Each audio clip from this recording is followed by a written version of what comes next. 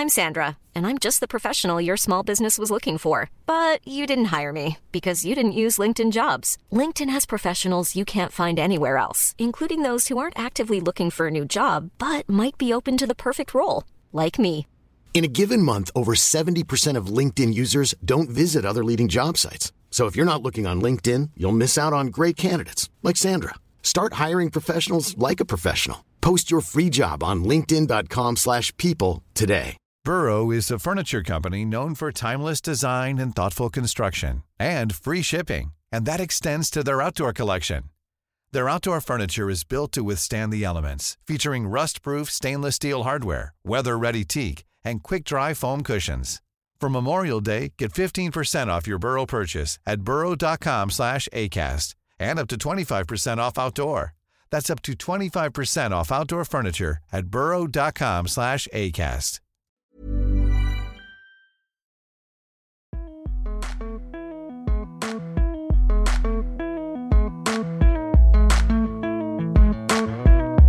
Yeah, my finishing, they're the backbone of the studio. So my first assistants were, I worked out of my house first, and I just had a little corner store attached to it. And my neighbors across the street, they would just come over and sit on the bench and watch me work. And I was like, all right, this is okay.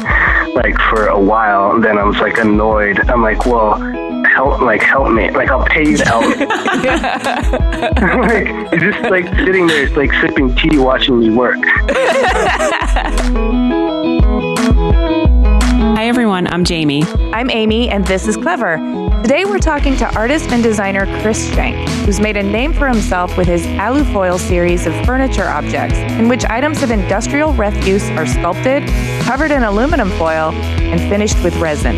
It's a visual language that could be described as decrepit luxury or romantic decay, deploying high-caliber craftsmanship and industrial materials to stunning and provocative effect.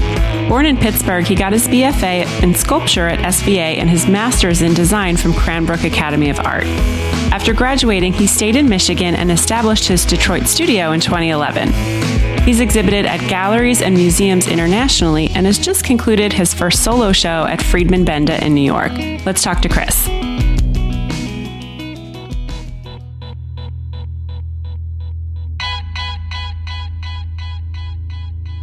My name is Chris Schanck. I live in Detroit, Michigan, and a furniture designer, artist, and I don't really stop to ask why. It's just what I've always done. Okay, well, we're going to tease that apart in this conversation then. We're going to figure out why you gravitated towards furniture design and hybrid furniture design that's also art. That's fascinating to me personally. I am also a Michigander. Native Michigander. Really? Yeah, I live in Los Angeles now, but I was born and raised in Ypsilanti, so I have a deep, awesome, bone marrow deep affection for Detroit. I have 3 great assistants who came out of Ypsi. Man, yeah. It's good people from there. It's so good. They went to Eastern, super talented, and they're Ypsi strong. They really love Ypsi over Detroit. It's they're very territorial. So yeah. I kind of get it. We like to start from the very beginning, and I understand you were born in Pittsburgh. So I was. Can you tell us a story from your childhood that describes your youth and your family and what your experience of Pittsburgh was like? Yeah, I was born there, but I was raised in Texas. So my time and my memories, they were brief but impactful. So I was born there, and we moved when I was 5, going on 6. But it was, let's see, at that time, my father was a house painter. My mom was a stay-at-home mom. I had my brother Joseph and my sister Shalay. We'd already sort of moved around a few times before we left. And Pittsburgh was it was a bit weird because there were my earliest memories of leaving there. We left sort of in a hurry, overnight. We sort of packed the car and drove to Texas with no real explanation why. Well, it was a bit dodgy in the sense that my mother would walk me to kindergarten, and we'd be followed by a police car, And it was like, whoa, this got really intriguing. You're gonna have to tell us this whole story. It was like, I think my parents were really young and got into like some kind of sketchy stuff, and we had to without going into super details, like we had to leave, and it was like a weird sort of transition because all of our family was from there, like all of my grandparents, aunts and uncles, but we just sort of packed up and left, like in the middle of the night. But like that didn't seem sort of weird as a kid. It seemed like an adventure. And like my other good memories there, like my mother was like really super creative, and like my first real sort of, I don't know, like art teacher, at home. And she had all these friends. We'd go to their houses and make like popsicle and yarn art and, just sort of arts and crafts. And she was like always very industrious and like good with whatever materials were around. So I just remember just like hanging out with her and her friends, like making stuff. And I don't know. And then we took off to Texas. So taking off to Texas, you were also kind of, I guess, I don't want to call it ripped, but a little bit ripped away from also your extended family and everything you had known thus far in your life. You said it felt like an adventure, but did it also feel a little precarious or scary? It totally did. It sucked in that I lost like that connection to, people I'd already grown to love, and care about, especially my grandparents and my uncle, who also, I should say, like before I left there, was extremely influential because he was a graphic designer. So he was like the first professional artist I was around. And my parents encouraged like me being creative and stuff, but he took it to another level of like when I was 5, bought me a drafting table and pencils and markers. And like before I could even like sit at the table, you know what I mean? He was like, these are the tools of the trade. And this is what you need. He was like, he saw that I could draw. At 5, I had an ability, that he could recognize anyway. And a passion. I expressed my interest, and so he gave me all this stuff, and he would give me like lessons. Like he worked out of his home, and he would draw there. And he was like my first drawing lesson with him is like he drew a soup can, and just watching someone draw an ellipse. I didn't know what an ellipse was, but seeing the skill and like the confidence of like someone drawing something from life was like totally magical. And it's like that was like definitely what I was going to do in one way or another. And he continued to, even from afar, like he made a real effort to visit us in Texas, and we didn't get back to Pittsburgh much. It could be 5 years between visits, but he would come down and always, just sort of, he just always got it, and we'd always work together whenever we had an opportunity. And he mentored me, from near and afar to make sure that I pursued it and, went to college and stuff like that. So he was a real hero and mentor. Yeah, can we call him out or his business or anything? You got a name for this uncle? Well, he's Rocco Siamaco. is his name. You can call him Rock or Rocky, but don't call him Buddy, because I grew up calling him Buddy, and something happened, and he decided Buddy wasn't cool anymore. Or I gotta get that story still. Now it's just Rocco. So okay, he's like semi-retired now. He's like having a little trouble with his health, but he was just independent. Rocky Siamaco, still working as an independent graphic designer in Pittsburgh. But it's also important that he came up like doing that in the 70s and 80s, and like he made the digital like transformation. But before that, he was a master in like watercolors and colored pencils. Just saw this like analog, masterful process of like rendering or the real world. That was just like beyond like, I don't know. It was what I had always aspired to do. I didn't do that exactly, but I had a great respect for like the craft early just by watching him. Well, what a fantastic influence in your life. I'm happy to hear that story. Me too. I'm super grateful.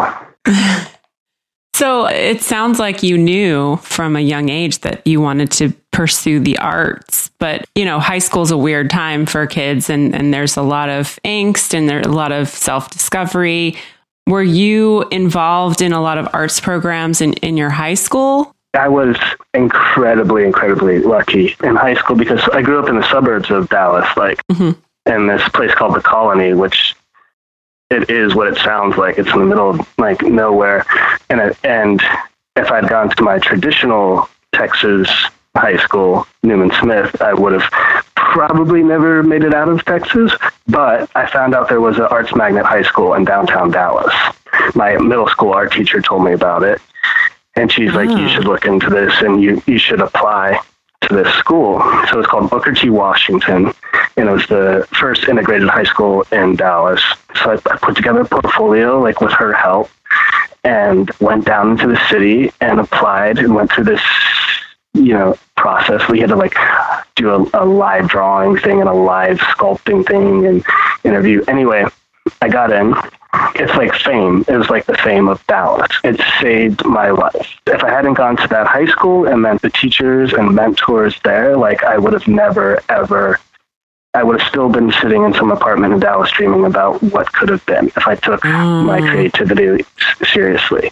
It was the intensity, the professionalism, the expectations that they put on you was just a very sort of expedited process, they took you seriously and they wanted you to take yourself seriously. And it just...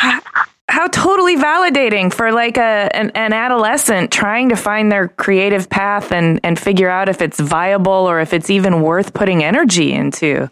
Right. I mean, there's no, it was a dream come true. They were just, my drawing teacher, Miss Miller, we did life drawing every day, 5 days a week. And it was Miss Miller made you draw, and just work your ass off. And my painting teacher, Mr. Mosley, George Mosley, was a father figure.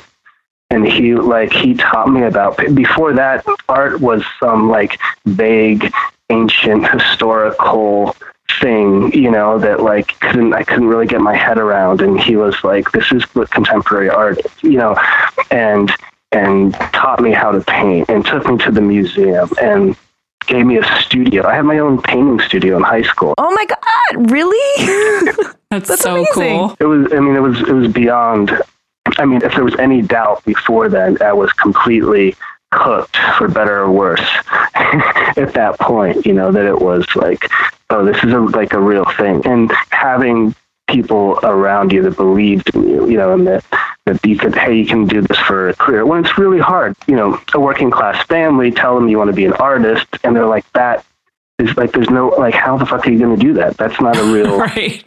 That's not a real thing, But having professionals tell you, and they were doing it. They were all practicing, that was part of, to work at the high school, you had to be a practicing artist on some level.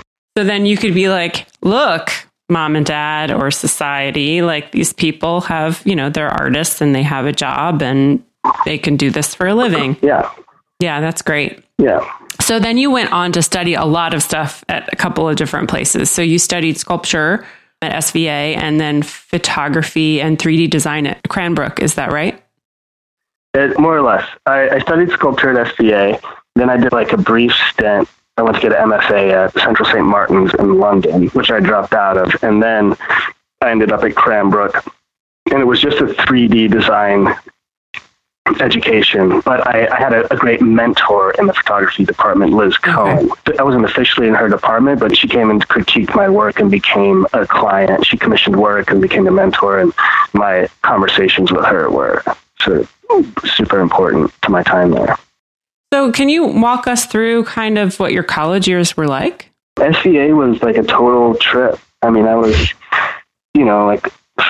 fresh, young, 18-year-old kid out of Dallas. So New York was just super intimidating. I didn't know what was. I went to New York when I was 18 too, and it was the best thing I ever could have done. And it was the scariest thing ever. Same. Yeah. Same. I was like, I had a good education, like a good foundation. And it was like, but I was just like, what, like my teachers were like, go look at art. And I'm just like, I don't know what I'm looking at.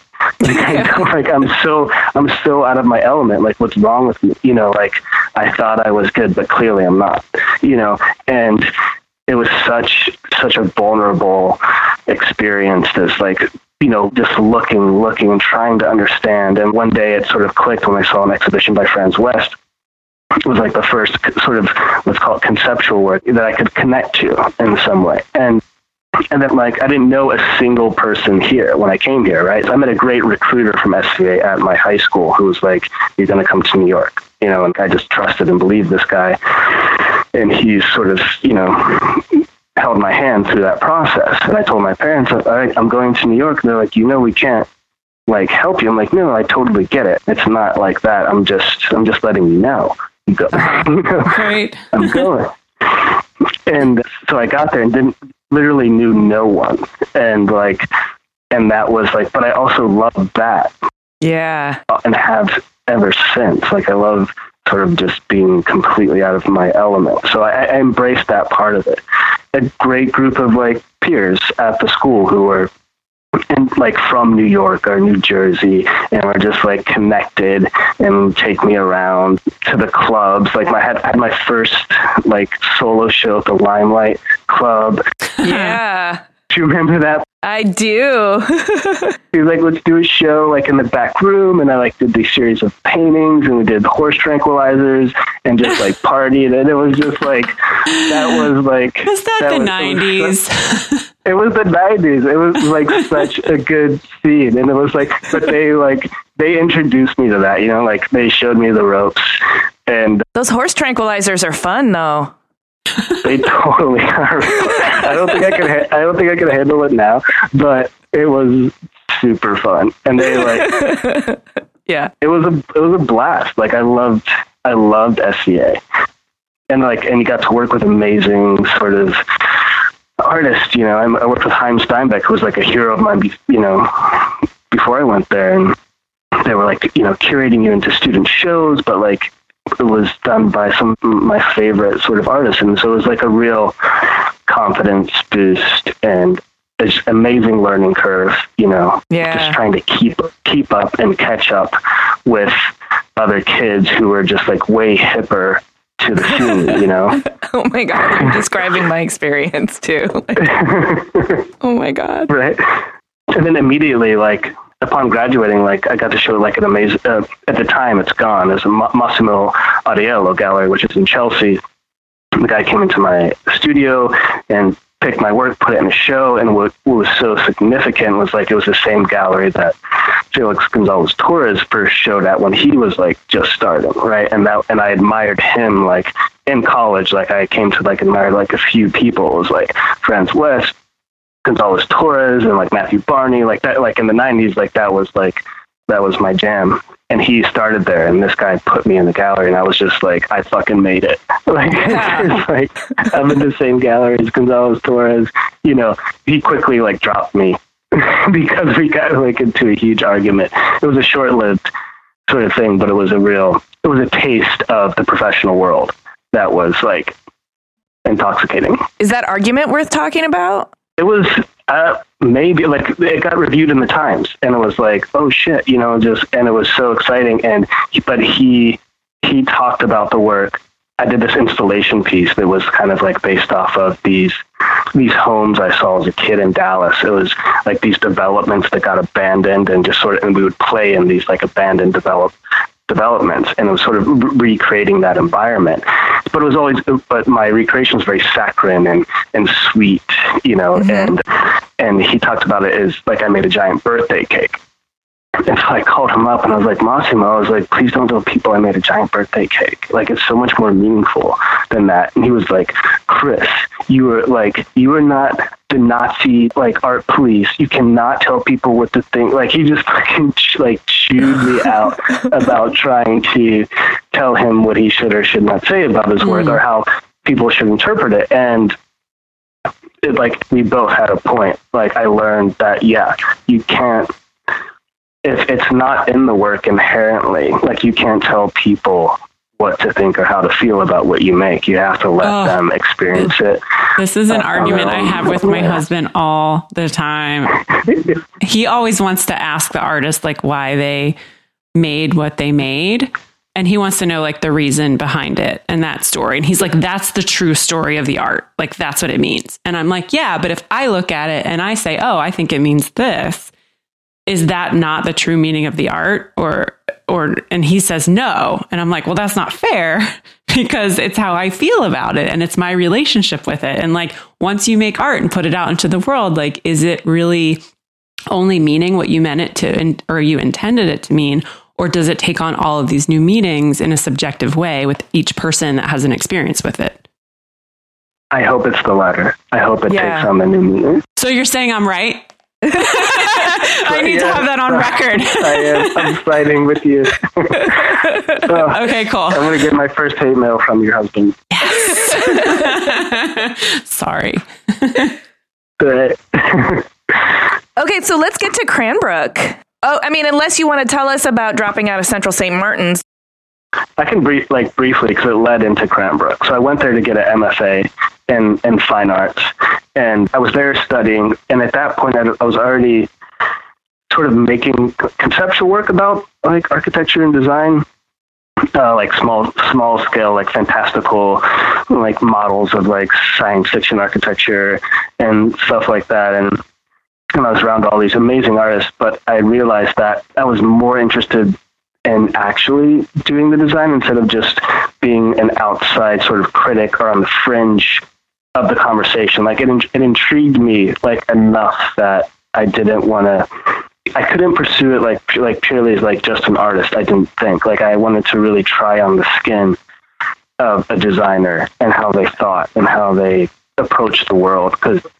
And so I was like, I don't need to get an MFA in fine arts specifically. So I just, let me like reboot and go get a design degree and like see what this is all about. Okay, that makes sense to me. Yeah. So I went back to New York and put together like a pretty amateur design portfolio, like some silly stuff, some goofy stuff. I like maybe tried to make one or two earnest like things, but I was like a pretty experienced maker at that point. So even though like if conceptually the ideas weren't strong, there was a strong sense of craft.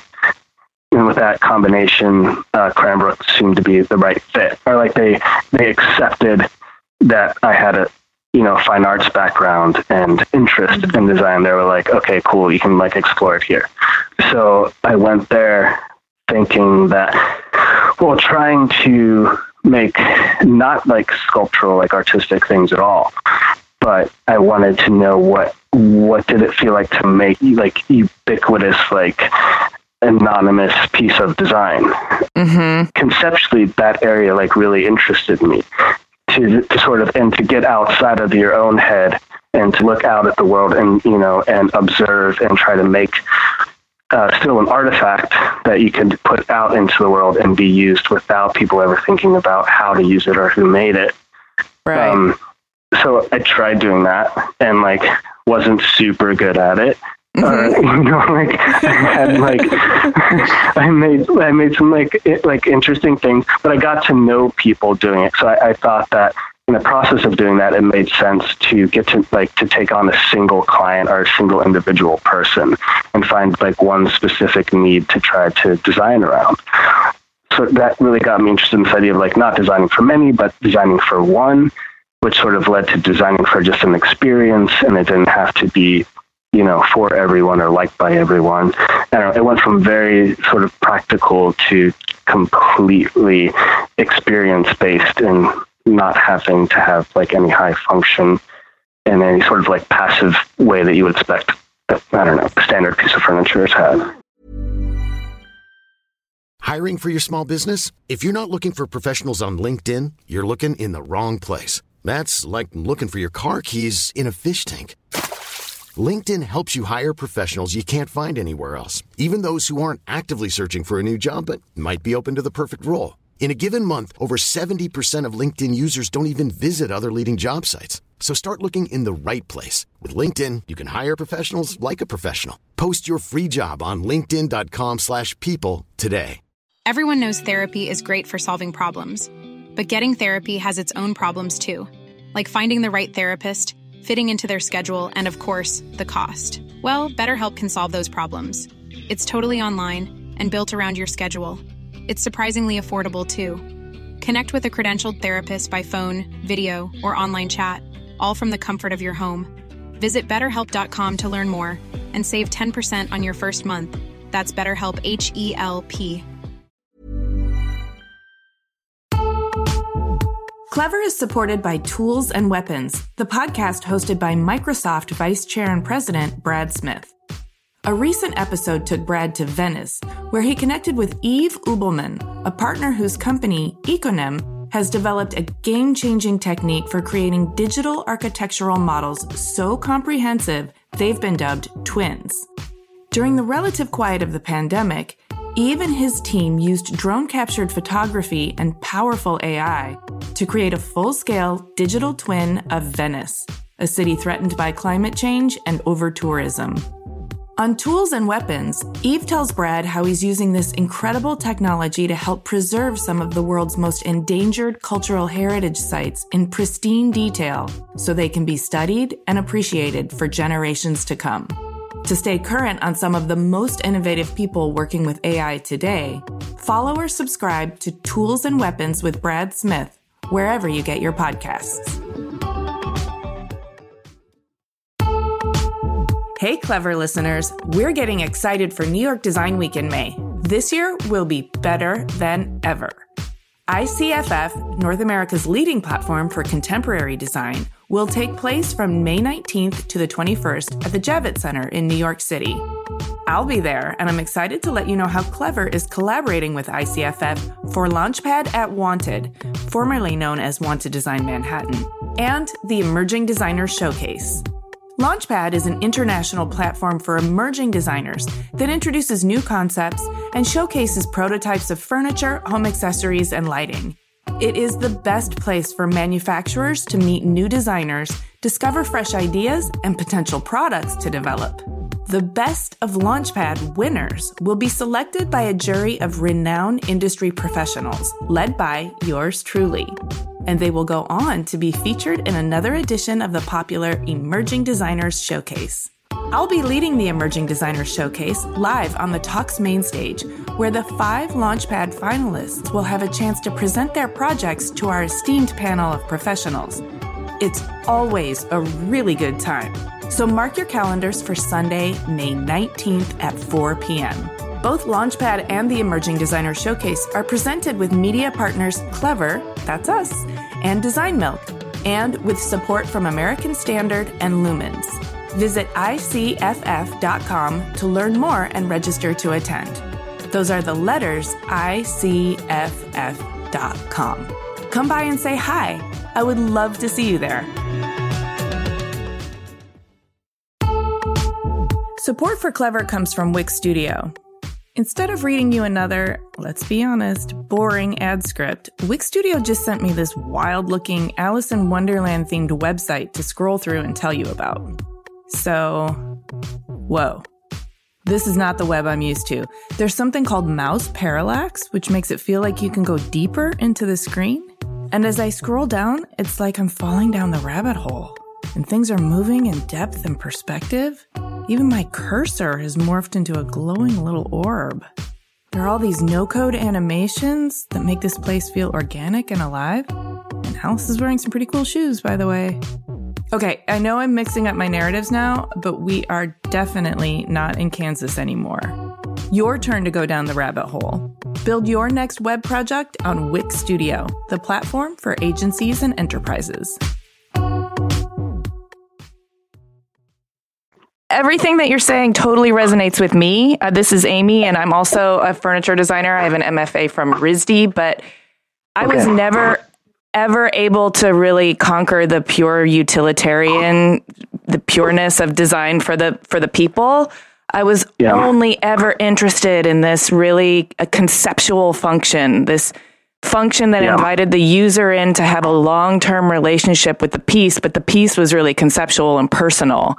And so this sort of hybrid of furniture and sculpture, artistically speaking, that's my jam.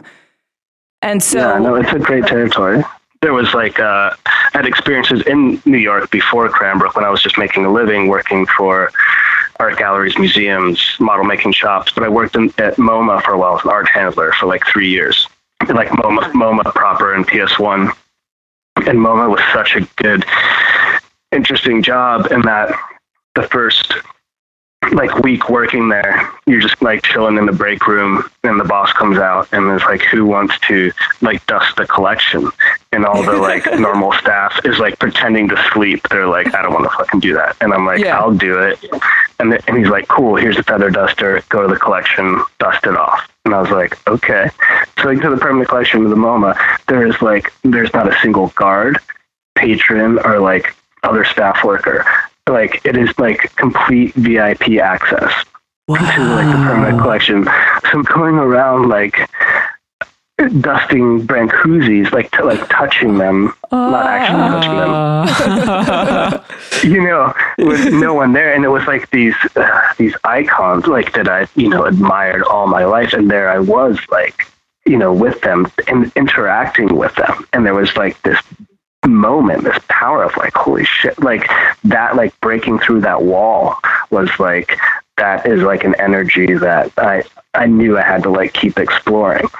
And a lot of what I do now goes back to that experience, trying to create something that's so standalone sculpturally, but has this room to negotiate it and interact with it and figure out how you become a part of it. Yeah. You pioneered a sort of trademark technique that you're famous for called alufoil while you were in school at Cranbrook. Did you have that feeling when you started working in that vein that this was a direction that was going to be really important for you? Yes. When I made really the very first maquettes, really small, sloppy, 3D sketches, I got instant feedback from the object that was really exciting. It was a very immediate sort of process initially, but the results were super alien to me. So much that it didn't feel like I made it, and that's what I'm always searching for. I'm chasing that dragon, right? Of it happened, but I don't know how it happened. I don't have to see myself in it. It becomes alien enough. It's worth exploring to figure out where it came from and what it is. I was super excited about it initially. I didn't know that it would lead to building a more of a career off of this thing or anything like that. But I knew that this was going to be something that was going to take some time to tease out and mature. Yeah. And it was a completely new technique. And that's it was just a long time of just learning how to understand this process and develop it. And it was learning a new, any technique, learning how to paint something. You're just learning the fundamentals, right? Until you can decide what are you going to do with it now. Are you going to paint a landscape or an abstract portrait? It seemed like it could be a whole world worth exploring. Mm. Well, it seems to me too, kind of like creating a new language.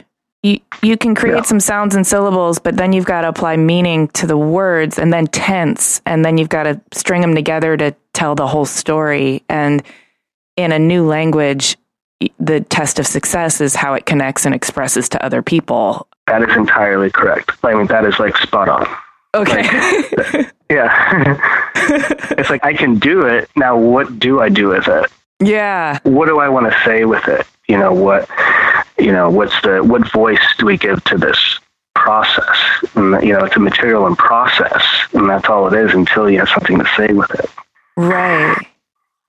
So that must have felt and you said chasing the dragon, the worst feeling in the world is sort of running around in circles, not knowing which direction you're going in. But when you find your dragon and you can just chase after it wholeheartedly, that feels really exciting. No, it totally does. Like to feel like you're in the behind some creative energy. You know, it's propelling you. You know, and you're just trying to figure out what it is and keep up with it and manifest something out of like what's coming off of it. Is like that's the high. Was it in any way informed by your surroundings in Detroit? Because you made a decision to stay in Detroit and start your studio there. And I'm wondering, you know, as a Michigan native and somebody who's really fond of Detroit, I know that there's a grittiness, there's a scrappiness, and there's kind of a beauty in the history and texture. And I'm wondering if that was informing your work. It's a delicate thing to talk about. I mean, because, you have to remember, like, I'm not from there, right? So right. I'm not a native, but it's super inspiring, you know, and I think when I moved down into Detroit, I was extremely naive about sort of what I was doing and what I was seeing and trying to understand my context and community. And like, admittedly, so I was always sort of seduced by images of the apocalypse, right? Since like in film and, you know, literature, things like I was always really interested in that. And then I was like, oh, here I am in the post-apocalypse scenario, and I loved the texture of it, but that's not enough, you know. And right. Like that's like incredibly an outsider perspective, and so it took time to understand what I was really in, and learning about the people around me, learning about my neighbors, and for the first time in my life, feeling like I was in a community, which was sort of bizarre and new to me. So it was a lot of things happening at once. Sure. So then I started to understand it wasn't the apocalypse; it was these people in communities, like not just surviving but thriving, like on the fringes and edges of a city, you know, that had figured out how to like make it happen and create their own standards of living in their own communities. And that it just completely flipped my perspective, you know. And I mean, that took a couple of years, you know, to really sort of figure that out. It's like walking to like a room with the lights out and you can't see anything, but if you just chill and adapt, things start emerging like out of the darkness. And that's what it felt like. It's like, this isn't garbage, this isn't trash, this is like very, very thoughtful, like maximalist use of material and energy to create place and create community. And it was and still is like the most inspiring thing I can be around. It's really interesting. Yeah, I've always felt very connected to, there's a DIY mentality. And by DIY, I don't mean like the home improvement channel. I mean like in the punk sense of the word. Right on. Of like not necessarily having to conform to any sort of set of rules or permissions, but just figuring out what works and doing it in a way that benefits your own survival and your own community. That I feel like permeates Detroit, and people like to disparage Detroit, but I feel like there's so much optimism there. No, you're entirely right. It's incredibly optimistic. My good friend and artist in Detroit, Wesley Taylor, who I greatly admire, is, taught me, I learned through his eyes, and he was like, Detroit's always been going through a renaissance, man. It's not just happening right now. Yeah, it's always been like that. It's been contributing globally, its culture, for decades. This is not a new thing, man.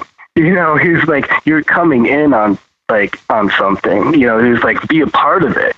But you're not inventing it, man. Right. Way to give you perspective. Yeah. yeah. I was like, cool, man. Cool. I was like, all right. But you gotta find those people. You have to find who have been there and seen the ups and downs, and their families, have seen the ups and downs, and learn how to ride the wave and survive, and just they're, I don't know. It's always been a good city. It's just it's not just happened now. Right. Well, your love for it feels very sincere. and that comes across. It is.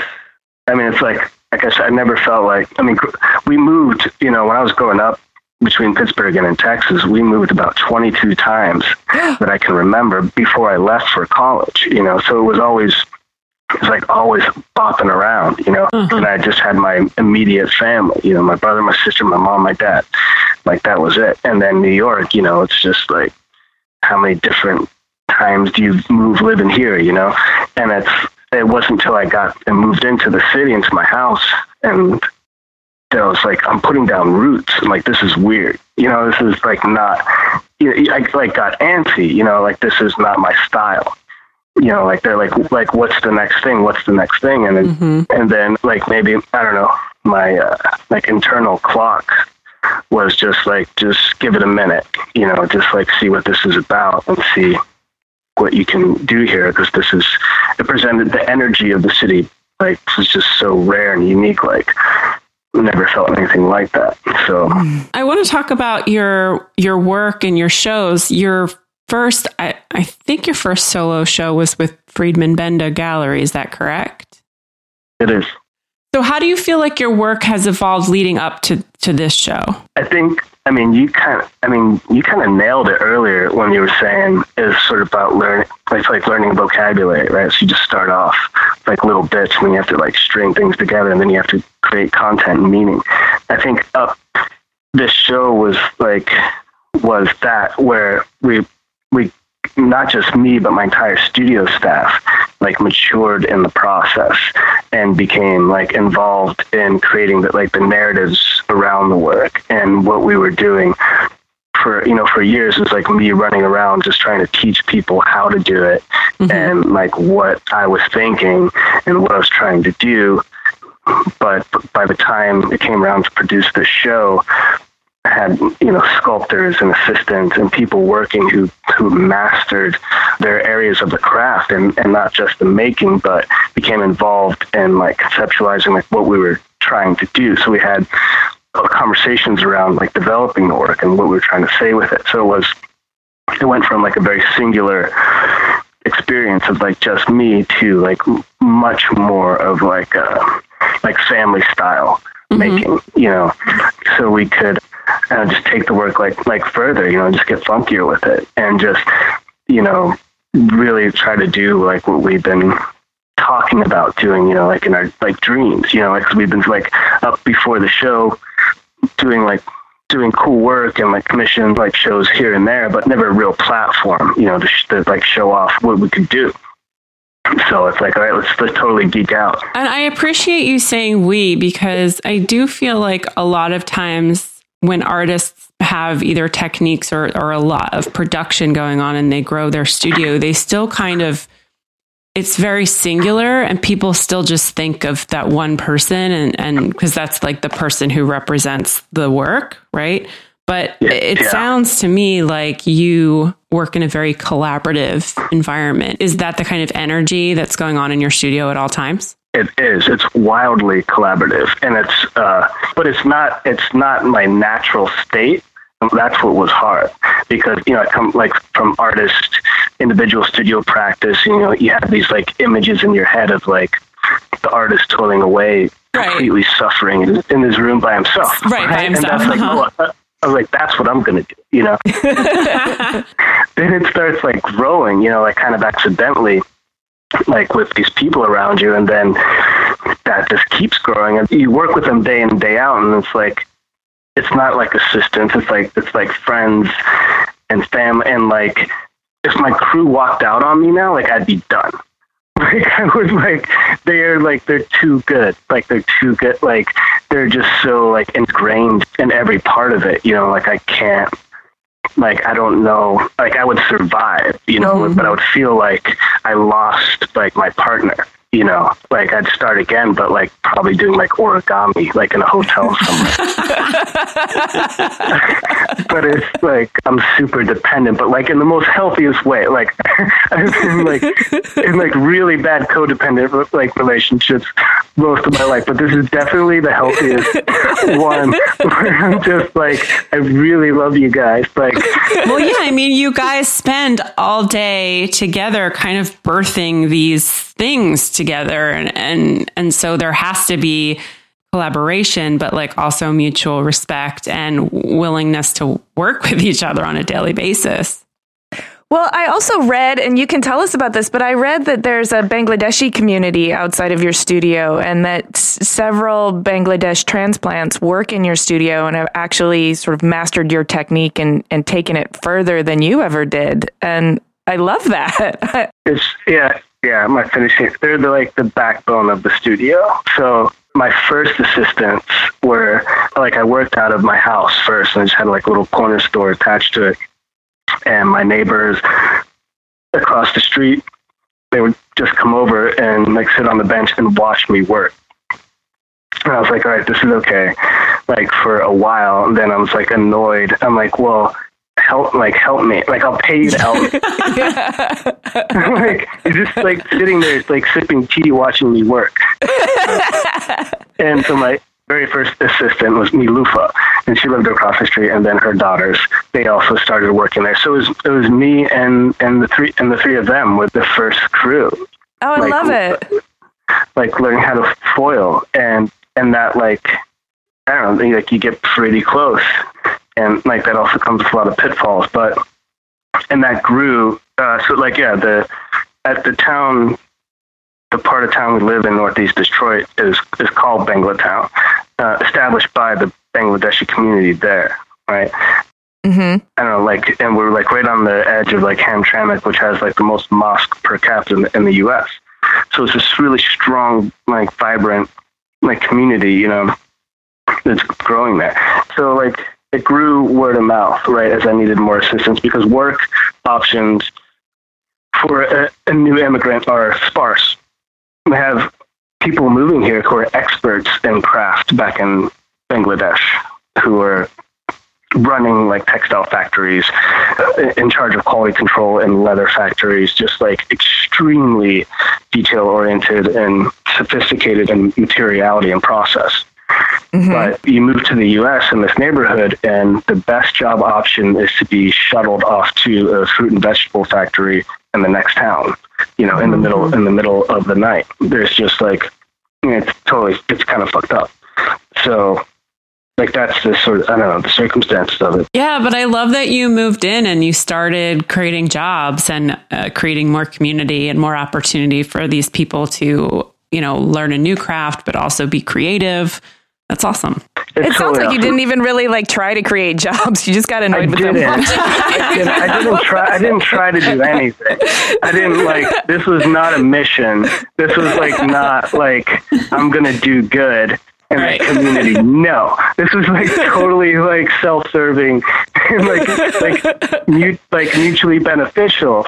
Like my only credit is I saw the value in it after it started happening, and that like this is a cool way to live. Like this is like work and life to me were always like connected. Like I never saw a separation, you know. And doing it this way, this is a cool, like, better way to do it. Like for, you know, like spiritual, like health, be surrounded by like amazing, like cool people who will do this with you. It's like seems sustainable, you know. Right. And that grew, like, so the Bengali ladies, they're a crew of 7 strong, and they're so legit. Like they open up the shop 9 a.m.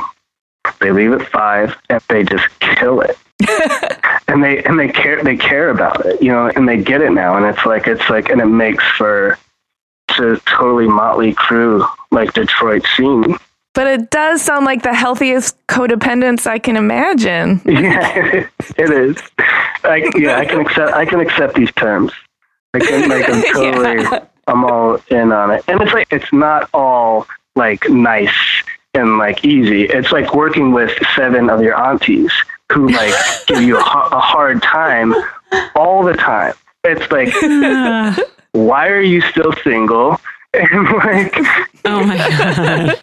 They bust your, you know what? Like, it's not like there's a lot of, I don't know. Yeah. It's like working with family. It gives you a hard time. It's not always easy. No, it's not easy, but it's family, and that means it's underscored by love, and love is the tentpole of well-being. So there you go. Yeah, I can get down with that. All right, that was very revealing. And speaking of revealing yourself, I'm wondering if you can share with us, like, I don't know, something you might consider to be a secret, like something, a ridiculous hope, or I mean, you already sort of exposed a fear of doing origami in a hotel room somewhere, but maybe there's something, a quirky interest or an ambition that you've never really talked about. We don't have to go in depth because it's maybe unformed, but just give us a little something. God, that's so hard. I'm so private, and like this whole like thing of working in a studio with 10 people, seeing like your good and bad side is like it's been such a learning curve for me, like emotionally. There's something to reveal is something that I would be a fear maybe to reveal is that like before this, if I ever failed, I only felt like I was failing myself, and I'm very, like inherently a pretty destructive person, like for whatever reason. Like there's always like been a trail of sort of gunpowder sort of behind me sort of thing, you know. And so like that's kind of a constant fear of like self-destructing. But if I'm solo, it's like only I blow up. Right. Being around people that I care about and want to be able to, you know, create a sustainable situation. If I fail now, I feel like I'm failing at everyone. And that's like, that terrifies me. Maybe that's not the answer to your question, but no, thank you for being so honest. And I totally get it. And then, you know, from this perspective, or maybe from zooming out and getting the aerial view, it's probably why the universe has put you together with these people to keep you from self-destructing. Ooh, going deep, Amy. Yeah, no, I mean, like, I felt it. No, I mean, like, if that's the plan, yeah, I mean, like, then I feel protected and lucky. Yeah. But you also get to get up close and personal with your own sense of accountability and responsibility. And I don't mean that in terms of just not self-destructing. I mean, like, in terms of witnessing how much love and impact you have yet to put out in the world, and how much love and impact you can have on a daily basis. Yeah. Maybe. No, you're right. No, you're totally, you just got me. You got me. I'm just like, I got nothing. You're just, yeah.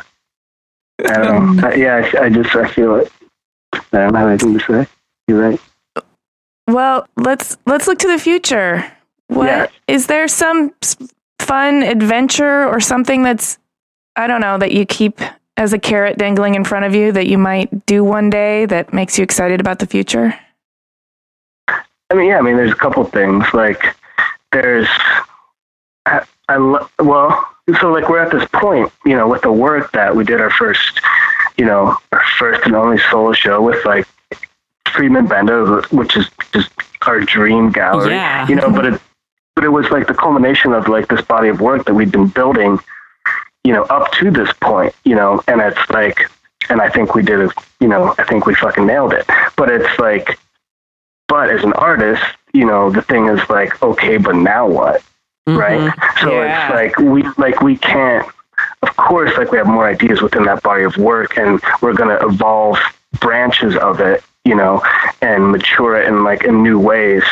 But it's like, what the fuck are we going to do now? Like, that's the most terrifying and exciting thing about that. Like for me, like to be an artist, you know, like how can we, like, what are we going to do? And we have these like scrappy models and tests and new processes we want to develop, but now we have more experience, and that we're looking at it, we're sort of flipping the narrative in the sense that we have narratives and ideas that we want to explore, And so going into materials and processes with a clear vision of what we want to talk about sort of starts to mold and define the forms and the process moving forward, which is a very different way of working for me that it's sort of hard to define and the results are completely unknown, but that's like a really good place to be. That exploratory phase. Yeah. Because you know why? Yeah. Because you tinker around in there until you find the next dragon to chase. That's right. You need a new drug. You just you need a new drug, and it's gonna it's gonna be so good. And like I'll do whatever it takes. I will do whatever it takes to get there. Like literally, there's nothing more important. Well, do you have like a big picture or a bigger vision for your work in your studio? Like, what's the main goal? Main goal is like, I don't know, because I'm really, really happy with what we've achieved. If the high school Chris that we talked about, that Booker T. Washington saw what we've created now, he wouldn't fucking believe. Like, there's no way. Like, he would have been like, you weren't supposed to live that long. The way you do things. So it's achieving what we have today. I think it's important to like stop and be really, really appreciative. That being said, moving forward is about building a stronger, more sustainable like studio, like where we want more and more authorship over what we're doing. I mean, we have total authorship, but in the sense that being able to explore the work like boundlessly, being allowed to fail, and being able to make work that expresses the world that we live in right now is the goal. Like, that's like, you want to feel relevant, man. I mean, like that, like I do, like, I want to feel like I know a little bit about who I am and the time I'm living in. And I do that through like making artifacts, and that this is just like one little blip, in time that was like right on time. Yeah. And I don't, that's the goal. That's a meaningful goal. I like that. Well, I mean, the Friedman Benda show is something that we definitely would recommend that our listeners take a look at. But is there anything else going on that you'd like to share with them? A new project coming up or something to look out for? In winter, various group shows, museum stuff, and they commission stuff that's like all private stuff, so you can't talk about it anyway. I don't know. We're working on like some new crazy stuff that I hope people like. Well, the thing is, like, people like it or hate it. Yeah. There's not a lot of people in the middle of the road for what we do. They're like, it's okay. They're like, it's great. It's horrible. So expect more. It's fantastic, or it's the worst thing I've ever seen. Well, you're doing something right if there are people who absolutely love it and absolutely hate it. Yeah. All right. Well, where can our listeners keep track of you? Like your website and social media handles? All right, my website sucks. It's like a splash page. GeoCities? It's like chrisschanck.com. It has like one image. It doesn't load properly. It's super professional. So like Instagram, that's the way to go. Chris Schanck, one word, SCHANCK, and then artsy, and then like Friedman Benda's. Like that's where most of the content is. Okay, we got it. Great. We'll put links to that stuff in our show notes for this episode too. It has been awesome talking to you. Your perspective is really, I don't know. I feel like your sincerity and your thoughtfulness and the way that you think about your work and the way you approach things, you articulated it in a way that I feel was really, really interesting. And well, I love you a little bit, Chris. I feel close to you now. I love you too.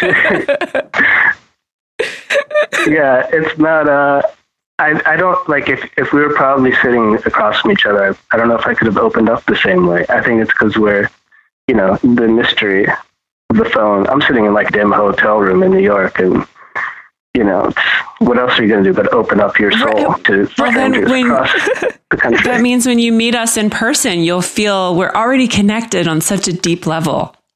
I can't wait. Well, thanks so much for this. We really appreciate it. Thank you. Thank you so much. I enjoyed it. Bye.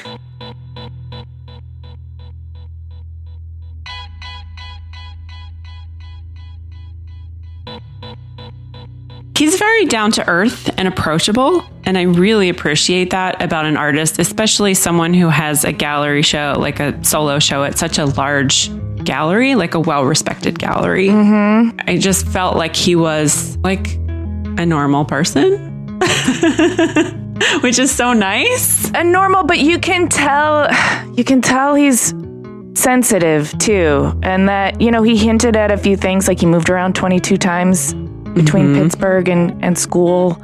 He's got a self-destructive streak. Yeah, I agree with you, but I think a lot of creative people have to be overly emotional or have something in their lives that really drives that creativity. And sometimes it comes from a dark place, or sometimes it comes from moving around 22 times, or, having a lot of codependent relationships, or maybe your artistic side causes you to have those things. I don't know. There's a relationship there. I think because you're so deeply sensitive, you can access all of these feelings, but it's also causes you to get into situations where then you have these feelings that you have to work through. To process. Yeah, totally. I do think in a grand sort of universal program, he found that extended family in his studio as a way of keeping himself from self-destructing. Yeah, I think that well, first of all, he definitely had a lot of mentors along the way. So I think that was huge for him. I mean, it started with his uncle, right? Rocco! Uncle Rocco. And then throughout, he talked about, he named teachers by name from high school, and then again and then in college, and all along the way. So it sounds like maybe whenever he was ready to veer off of a path, there was someone that intervened in his life. And maybe that was like the universe telling him, like, this is the route you need to take, right? And then, maybe it's come full circle. Maybe he has created the family to not only fill the need that maybe he might have had when he was younger, but also protect him from himself. Yeah. Sometimes we just need somebody to do that for us. His work is really exciting. It's almost indescribable, and I don't want to put words around it that don't do it justice. So I'm just going to encourage all of our listeners to go check it out, because it is the kind of thing that invites you in and pushes you away at the same time. And I find that very provocative and infinitely intriguing, Yes, I totally agree. And I also agree when he said that it can be off-putting for people, or maybe they just immediately love it. So there's a visceral reaction, I think, to his work. But I think that's when you've got something good. Like, if nobody hates it and nobody loves it, like, what do you have? Be of beige. Right. Right.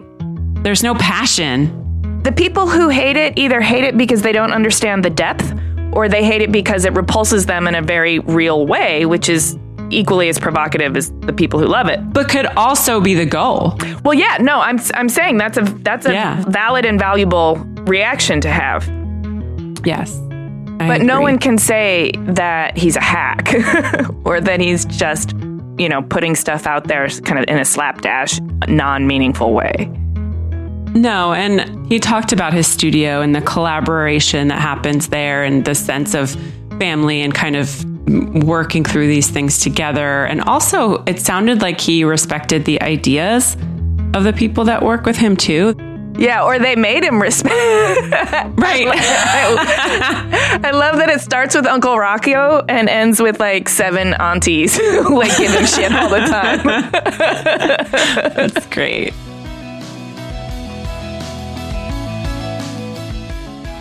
Thanks for listening, everyone. Please go to cleverpodcast.com to sign up for our newsletter, read the show notes, and see images of Chris's work. You can subscribe to Clever on Apple Podcasts, Google Podcasts, Spotify, SoundCloud, YouTube, or pretty much wherever there is hot podcast action. And please subscribe, rate, and review because that really, really helps us get discovered by new listeners and be able to share these amazing stories with more people. I'm cracking up over hot podcast action. That's a good one. Okay, you can also connect with us on Twitter, Instagram, and Facebook at Clever Podcast. Tell us what you think. Share your stories. Share what your favorite part of this episode was. Just let us know what you think. Clever is produced by 2VDE Media, and this episode was edited by Ty Navarez and Alex Perez with music by L1011.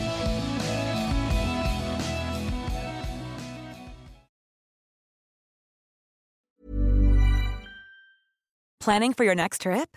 Elevate your travel style with Quince. Quince has all the jet-setting essentials you'll want for your next getaway, like European linen, premium luggage options, buttery soft Italian leather bags, and so much more. And is all priced at 50 to 80% less than similar brands. Plus, Quince only works with factories that use safe and ethical manufacturing practices. Pack your bags with high-quality essentials you'll be wearing for vacations to come with Quince. Go to quince.com/pack for free shipping and 365-day returns. Imagine the softest sheets you've ever felt. Now imagine them getting even softer over time. That's what you'll feel with Boll & Branch's organic cotton sheets. In a recent customer survey, 96% replied that Boll & Branch sheets get softer with every wash. Start getting your best night's sleep in these sheets that get softer and softer for years to come. Try their sheets with a 30-night guarantee. Plus, get 15% off your first order at bollandbranch.com. Code BUTTERY. Exclusions apply. See site for details.